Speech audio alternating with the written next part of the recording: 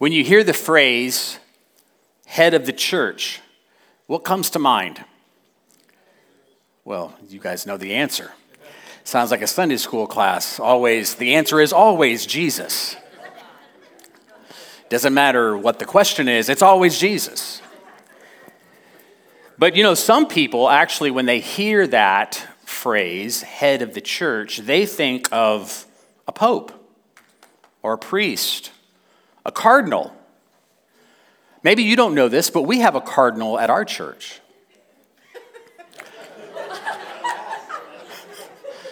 He is. He flies around out there. He's a big red bird. He's a little crazy. He likes to fight with his reflection in any reflected glass. So oftentimes I'll come up the foyer and he is standing at the window pecking at himself. In fact, I've seen him over there attack Will's car while I'm preaching. Just stood there and thought, there's the cardinal. He's at it again. But he's not the head of the church. A lot of people, when they hear that phrase, head of the church, they might think of an influential pastor or a Christian leader. I've even had people refer to me as the head of this church. And there could be nothing further from the truth. I am not the head of this church. The New Testament teaches that Jesus Christ is the head of the church. So you're right when you say the answer is Jesus. He is the head. It's referenced many times in Scripture, like in this amazing, glorious description of Christ that the Apostle Paul gave to the church, the Colossian church. In Colossians 1:15, he writes, Jesus is the image of the invisible God, the firstborn of all creation. For by him all things were created in heaven and on earth, visible and invisible, whether thrones or dominions or rulers or authorities, all things, say all things. All things were created through him and for him. And he is before all things, and in him all things hold together. How many things? Verse 18. And he is the head of the body, the church. He is the beginning, the firstborn from the dead, that in everything he might be preeminent. For in him all the fullness of God was pleased to dwell. Wow. And through him to reconcile to himself all things, whether on earth or in heaven, making peace by the blood of his cross. How can you not love that passage?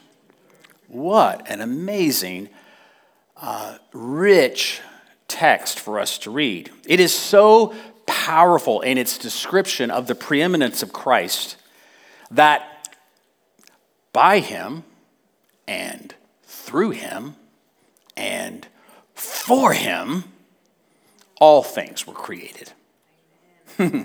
And that he is the head of the church, which is not a human organization, but rather a living organism.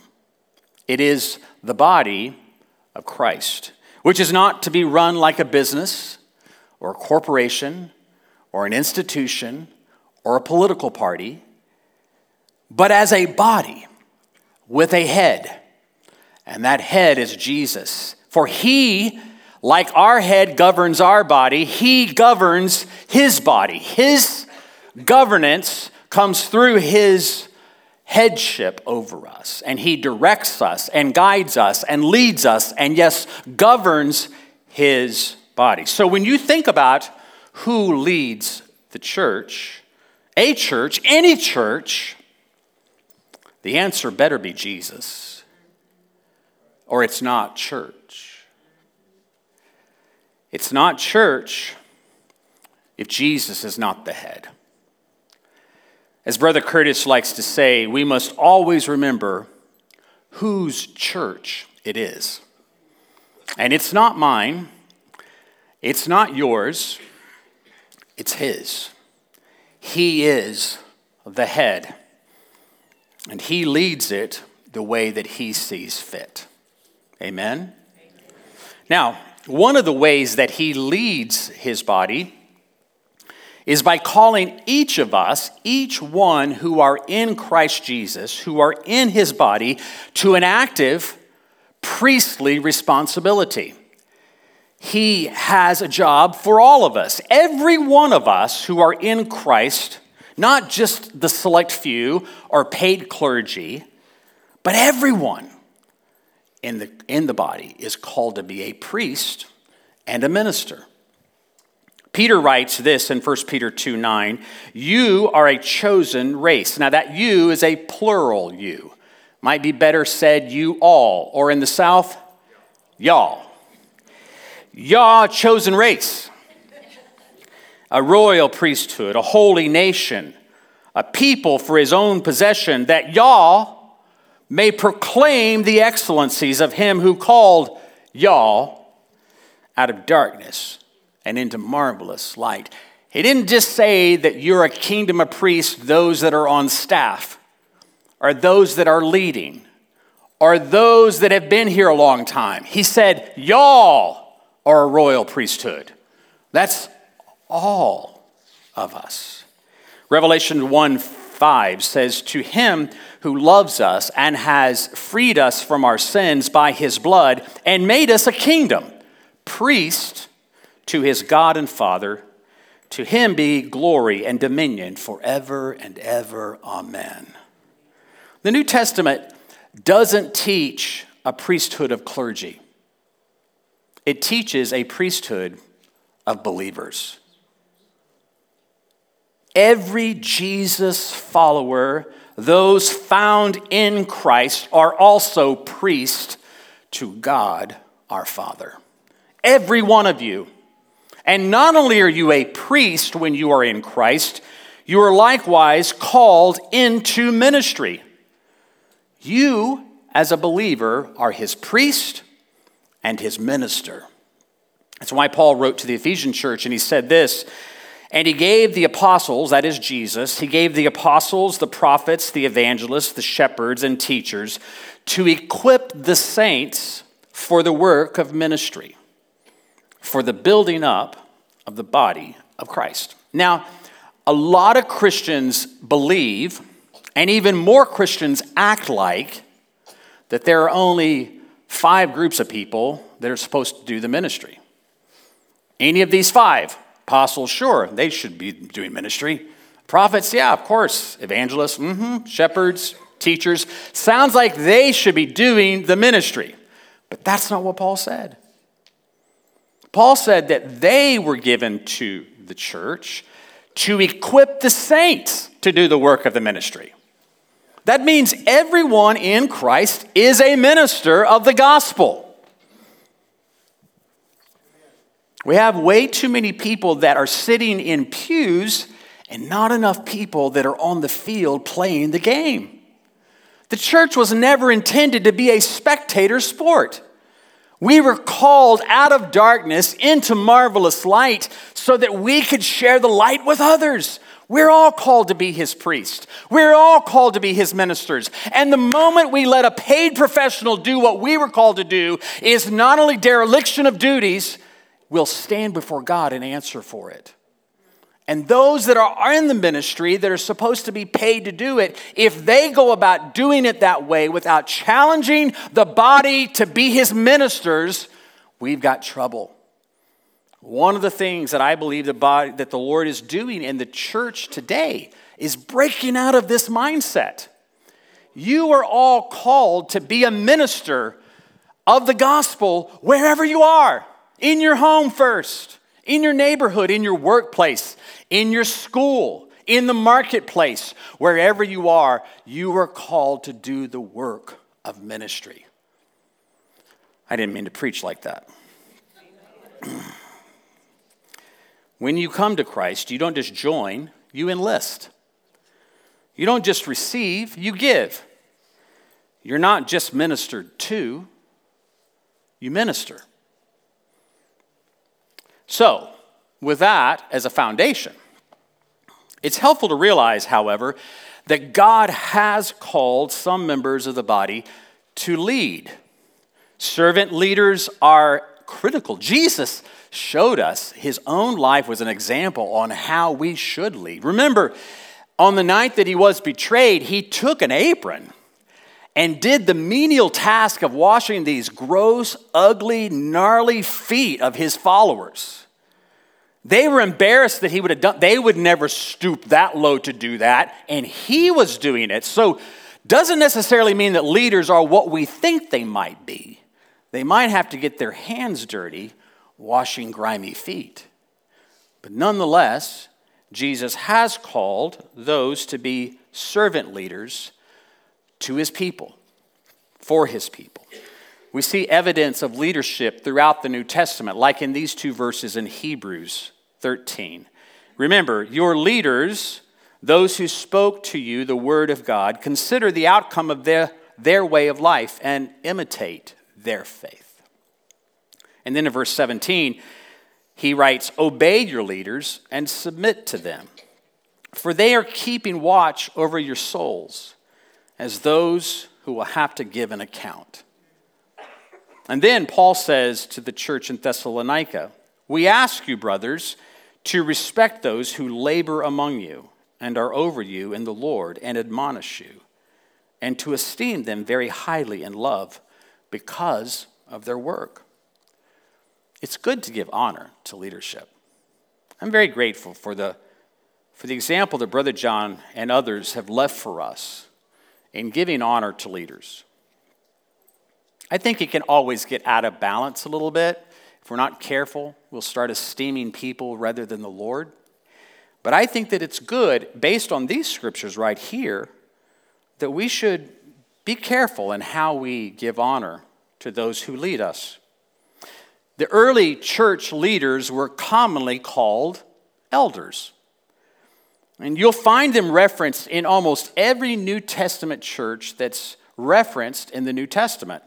Churches like in Jerusalem, in Acts 15, where it said, then it seemed good to the apostles and the elders, with the whole church, to choose men from among them and send them to Antioch with Paul and Barnabas.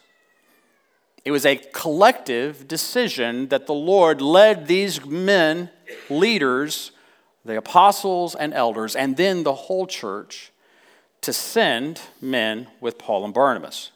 And then in all the churches that Paul founded throughout his missionary journeys, and in particular, we read about it for those of his first missionary journey.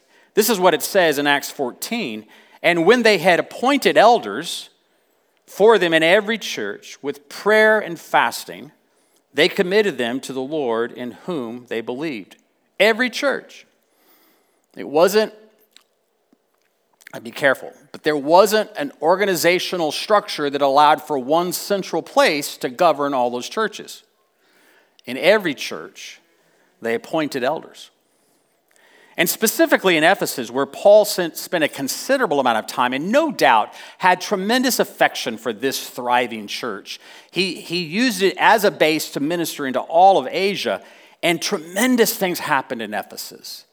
And he loved that church and their elders. And so when he was on his way to Jerusalem, where he would no doubt face opposition and arrest and eventually be taken to Rome, where he would suffer a martyr's death, he, on his way to Jerusalem, stopped and he asked for the Ephesus elders to come see him. In Acts 20:17, it says, now from Miletus he sent to Ephesus, and he called the elders of the church to come to him.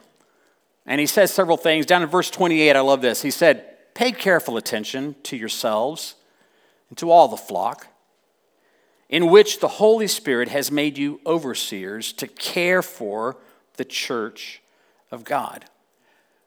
Elders are throughout the New Testament, referencing them, seeing what they're doing, how they're praying and fasting, how they're leading and caring.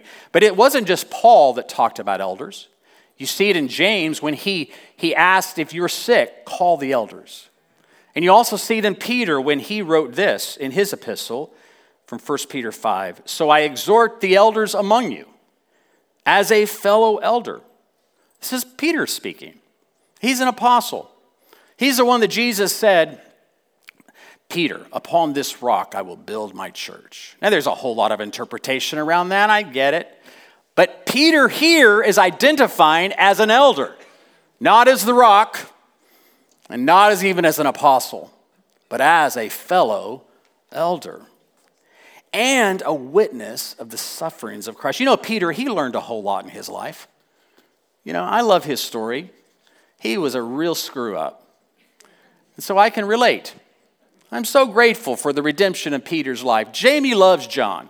He loves John because John was the beloved disciple. I like Peter because he was a screw up.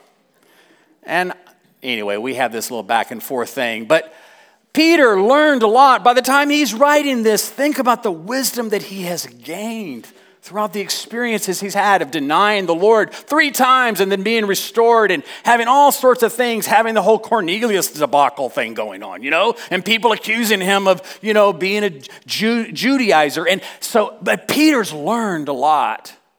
Again, I'm preaching, I don't know why.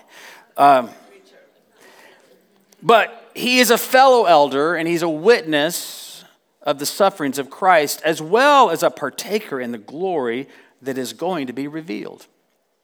Peter knows where he finds his value now.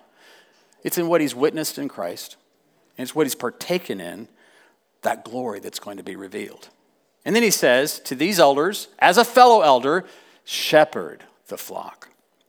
Shepherd the flock of God that is among you, exercising oversight, not under compulsion, but willingly, as God would have you, not for shameful gain, but eagerly, not domineering over those in your charge, but being examples to the flock. There's a lot of talk about elders in the church in the New Testament. Jesus, who is the head of the church, having called all of us into ministry as a priest to God our Father, has also appointed some as elders. And sometimes you'll see Scripture refer to them as overseers or bishops or shepherds, pastors. But they are always seen as elders. And in all of this, it's pretty clear that God's will in the local church, according to the way I read Scripture as best I can, and it's finite at best, but I got a lot of smart people sitting right here, Leroy Curtis and Curtis Foreman. These guys they can correct me if I'm wrong, and they will. But at best I can read Scripture, it is God's will for the local church to have elders as its primary leadership. Submitted to Jesus himself as the head, and then allowing every member that's in the body to function as a priest and minister. And so, here's our little church in Lawrenceville, Georgia. A church that has tremendous history with some amazing men and women of God that have been a part of it over the course of its history. I was visiting with Lucille this last week, maybe it was the week before. We were talking about her husband, Paul, and Paul and Lucille were kind of founding members of this church community back in the 1970s. She's still going strong for the Lord. Brother John was pastor of this church for 27 years. He believed in elders. He himself was an elder among other elders, and that's the way this church was governed. Think about Brother Curtis, and think about all those that have gone before us. And there are many. We have a great history of the way the Lord has cared for us by giving us good leaders. And I'm so grateful. But here we are in 2022, Covenant Life Church, desiring to live under the headship of Jesus. We want to make sure we know who's in charge. It's not the crazy cardinal flying outside. It's Jesus. Jesus is the head. And we want that to be at the center of all that we do. And out of that, we want to make sure that every believer who is in Christ that is a part of this church, they see themselves and understand that they are a priest before God, their Father. And that we are all called into ministry, the ministry of the gospel. But in that place, we are also called to be led by a presbytery of elders. Men of God called to steward what Jesus has established in this portion of his body, in this spiritual family. We're blessed. We're blessed to have Curtis Foreman and Jamie Johnson and Jim Rector, Jay Center, Roger Hyatt, and Bill Conley. These 6 men, along with me, who are called to shepherd the flock, to give careful attention to God's people, to feed and to lead, and to be challenging as well as compassionate. God has given us great leaders, and I can assure you that my love for these men has grown exponentially, especially over the last 2 years, as we have continued to seek the Lord in very turbulent times, wanting to know his will and his direction. And we have had contentious things that have been facing us. And yet, because of God's grace upon these men, I can say with confidence we have been led by the Lord. We've not been perfect, but we have fought for unity, a spirit of unity, and we have desired to lead God's people, the contingency that God has given us responsibility for, graciously into the purposes of God. And I am so grateful for each one of them. In fact, can you express gratitude to each of those right now?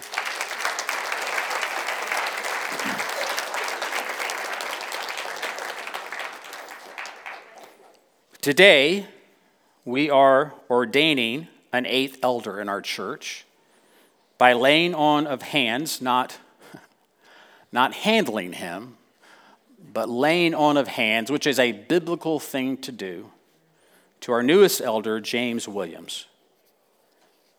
The Bible says in Titus 1, an elder must be blameless, faithful to his wife, a man whose children believe and are not open to the charge of being wild and disobedient. Since an overseer manages God's household, he must be blameless, not overbearing, not quick-tempered, not given to drunkenness, nor violent, not pursuing dishonest gain. Rather, he must be hospitable, one who loves what is good, who is self-controlled, upright, holy, and disciplined. He must hold firmly to the trustworthy message as it and refute those who oppose it. Our ordination of James this morning is not an initiation, it's a recognition of what God has done and what God is doing. We're not giving James a new job. We're simply recognizing the work he and Katie have already been doing. We have sought the Lord in this matter for some months now. We do believe that over the coming years, there will be others added to our elder presbytery. And we recognize that that is what God is leading us into. But we have sought the Lord with respect to James and Katie, and believe with full confidence that we can say to you that it seems right to us and to the Holy Spirit to set James apart this day as an elder in our church. And as we lay hands on him and pray, we are expecting a lot. We're expecting an impartation of the Holy Spirit. We're expecting an affirmation of God's work in their lives. And we're expecting a commissioning in their continued service unto the Lord. I know you will join with us as we pray for James and Katie together. Because as Bill Conley often reminds us, the two have become one. And Katie's part in this is a very vital part, as any elder who is married will concede, without my wife, I could not do unto the Lord what God has called me to do. And so we're going to ask James and Katie to come, and we're going to spend a few moments praying for them. This is a lot of commissioning today. Patrick's going to set some chairs up here for us. He's got him, Curtis. He's got him right there. And we're going to ask them to come and sit here. And I'm going to ask each of the elders and their wives. I think Jim could not be here, right, Linda? But Linda, you come on, okay? You come anyway. Great. We're going to have you guys sit. I'm going to ask each of the elders and their wives. And Noni, would you come up too as well? Just standing in for Brother John. I'm going to ask Kathy, James's mom, who is here, to come on up. We'd love for you to stand with us. And then James and Katie would like Kevin to come and stand with them as well. Kevin's been very important in James's life. Y'all come around here. Come on, get close to him. We're not going to be far from him. We get close. Yes, amen. Now, there's a microphone somewhere. Here it comes. Here it comes. All right. So this is important, and I know that you believe it's important too. So we're going to give the moments, the time to allow for the Lord to speak. We're going to give time for different elders, all if necessary, to pray or to offer encouragement or a word of prophecy even, if that's the case. And so you join with us because this is a time for us to commission them in the name of Jesus. We thank you, Lord, for this couple. We thank you, God, that you have done a work in their lives. We've witnessed it. You established them in you first and foremost. You called them to yourself. They have a commitment to you. They are disciples of Jesus. They have denied themselves, picked up their cross, and are following you. And you brought them together in marriage. We got to celebrate that. And you brought them through even hardships and difficulties, Lord. We've seen the blessing of 3 wonderful children in their lives. We've witnessed how you have blended them together to be better than they could have been separate from each other. We've witnessed how you have caused compassion and the call of God to rest on them, and how that has propelled them into loving others, to sacrificially giving of themselves. And so we now take these moments to recognize what you have done in them. We're not soliciting something new. We're recognizing what has been done. And so we pray right now that this moment will be filled with the power of the Holy Spirit. That your Holy Spirit will not only fill this place, but fill your servants. Fill them, God. That there would be a powerful manifestation and impartation of you in them. In Jesus' name. Thank you, Lord. James, I've watched you grow up with my son, younger son, and I'm so proud of you. God is putting a lot into you. As I was praying for you and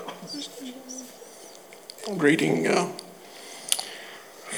Timothy today, there were a couple of verses that stood out. I know they're for me, and I hope they're for you. It's 1 Timothy 1:3. The goal of this command is love, which comes from a pure heart and a good conscience and a sincere faith. Yes. All of that you have in the name of Jesus. Amen. In the second verse is 2:5. For there is one God and one mediator between God and men, the man Christ Jesus. As long as you keep those scriptures in mind, you'll walk as a worthy elder. Yes. In Jesus' name. Hallelujah. Father, I just ask Thank you, Lord. that you'd anoint him afresh with your Holy Spirit, that the power of God would be resident in he and Katie. Bless them, Lord. Make your face shine on them. Bless everything they do. They're going out, they're coming in, everything their hand touches. in the name of Jesus. Amen.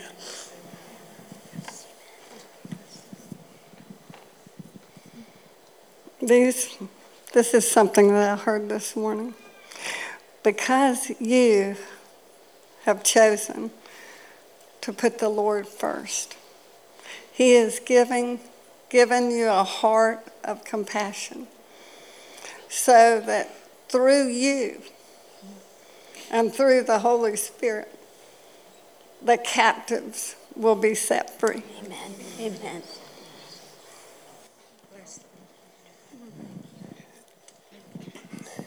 Jesus, we're grateful for the way you've done all of this in James and Katie. It's not a simple story. They are two kids who grew up in this church, but they've been all over the place.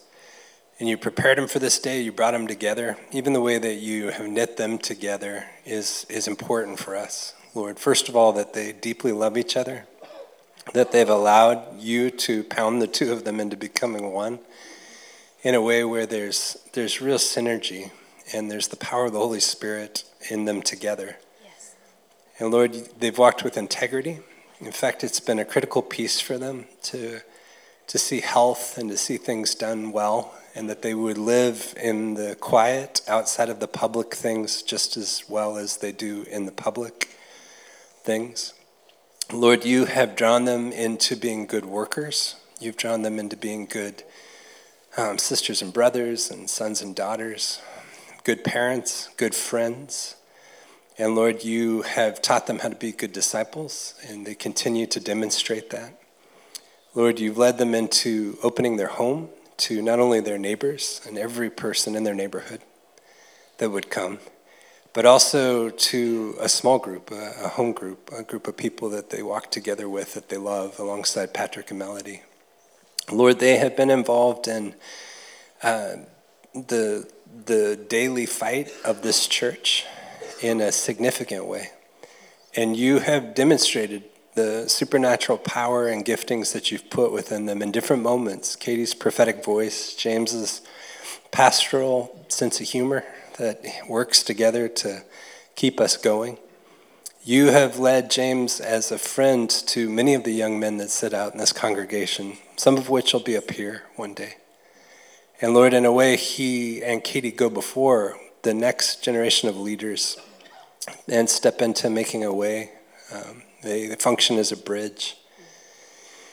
And Lord, you have put in James a heart that is about relationships. And he loves people. He loves people to his own hurt.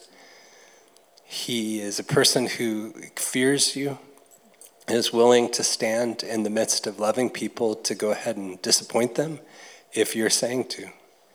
And Lord, in a way, it's a credit to your love for us, or a demonstration of your love for us, that you would raise up a young couple like this and that you would set them in. Lord, today we thank you. And as Chris said, there's nothing more that needs to be added for them to be able to stand in this moment.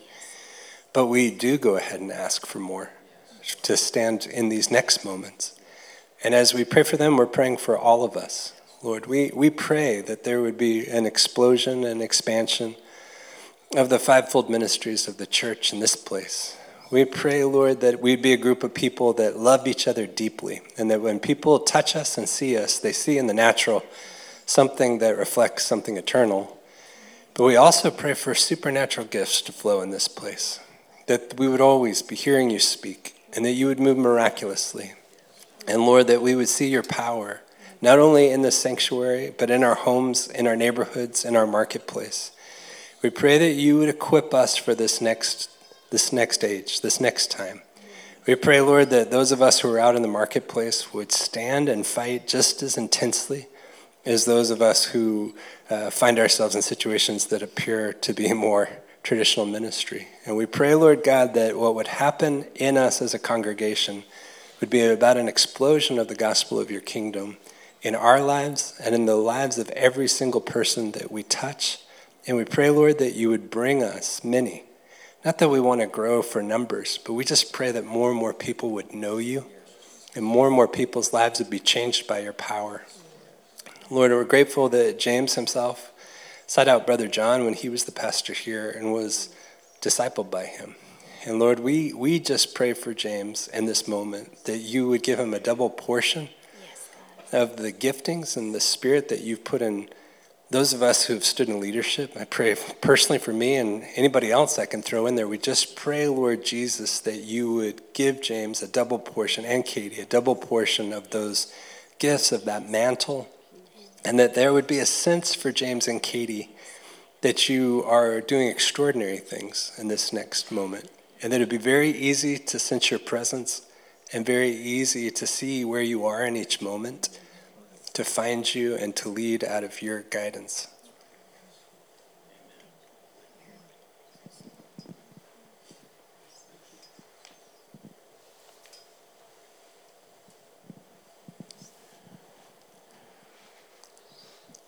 Father, I join in the prayer for James and Kate and their family. We believe that Jesus is Lord, Lord of all, King of all other kings.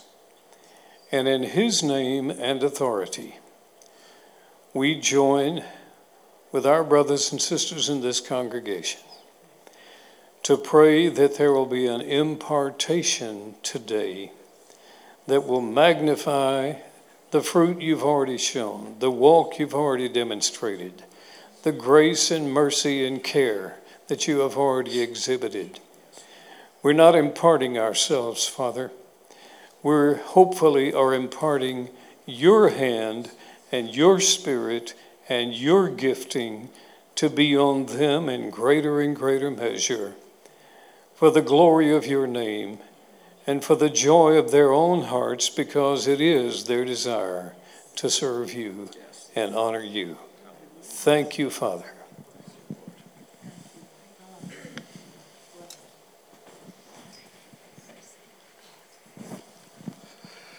Well, we stand before you as one. That's what you guys are, one. We believe, as most everyone does, that it's God's word in us that changes us. It's not anything about us. It's all him. Today you have taken a word and placed it in your life. That word is zakin. That's the Hebrew word for elder. That word means that during the time of your life, you will be pruned. Every day that you live, God is going to find the things that there are life in there, but there's no fruit growing. He will prune that away so that you have more to give better fruit. That's what's going to be happening in your life, so that you understand the word that you accepted. His word is faithful. He says it will accomplish what I designed it to accomplish. And that's what it's going to accomplish. You're going to enjoy the trip. It's a wonderful time. The pruning stinks. It hurts and it burns and it's everything. But what comes from that is amazing fruit. The fruit to love the people that you are looking at this way. The people that are going to come in your lives. The love that you have for them is going to be immense. You won't understand it, but it's him. When he gave you the Holy Spirit, he gave you his life. His life is inside you so that you would be holy. That means set apart for a specific purpose. And that's what you're doing. And we are honored to be part, to hang with you guys. Amen. That's good. Amen.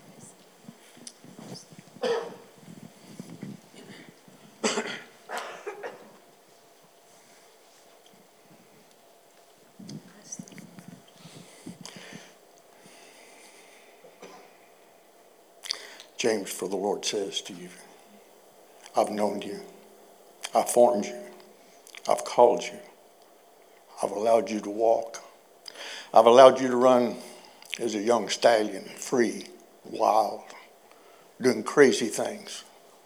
I've trained you, I've brought you to the place, and now I have you harnessed to serve my people.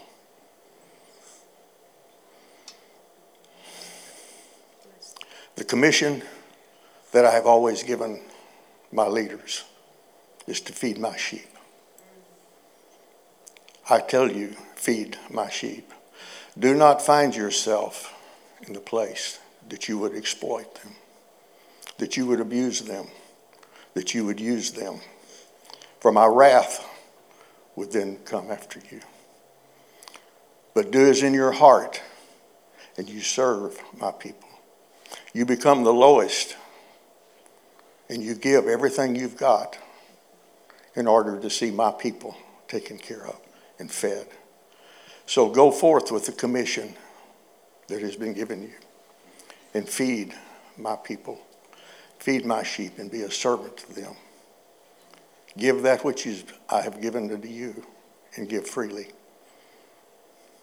Katie, for the Lord would say to you that I ask of you to share that which has been given to you, to give your husband, to feed my people, to give him freely, that he might do that which he's called to do, to share and to walk with him, and to carry his burden that that I have put upon him, to walk with him and love him, and to take hold of all that it is. For he cannot do and cannot accomplish that which I've called him to do if you're not standing with him. Stand with him in the hard times. Stand with him when he's abused, when he's accused, when he's prosecuted, persecuted. Stand with him and know that I stand with him. My blessing is upon you and upon him. And so go forth and be free to give that which I've given unto you.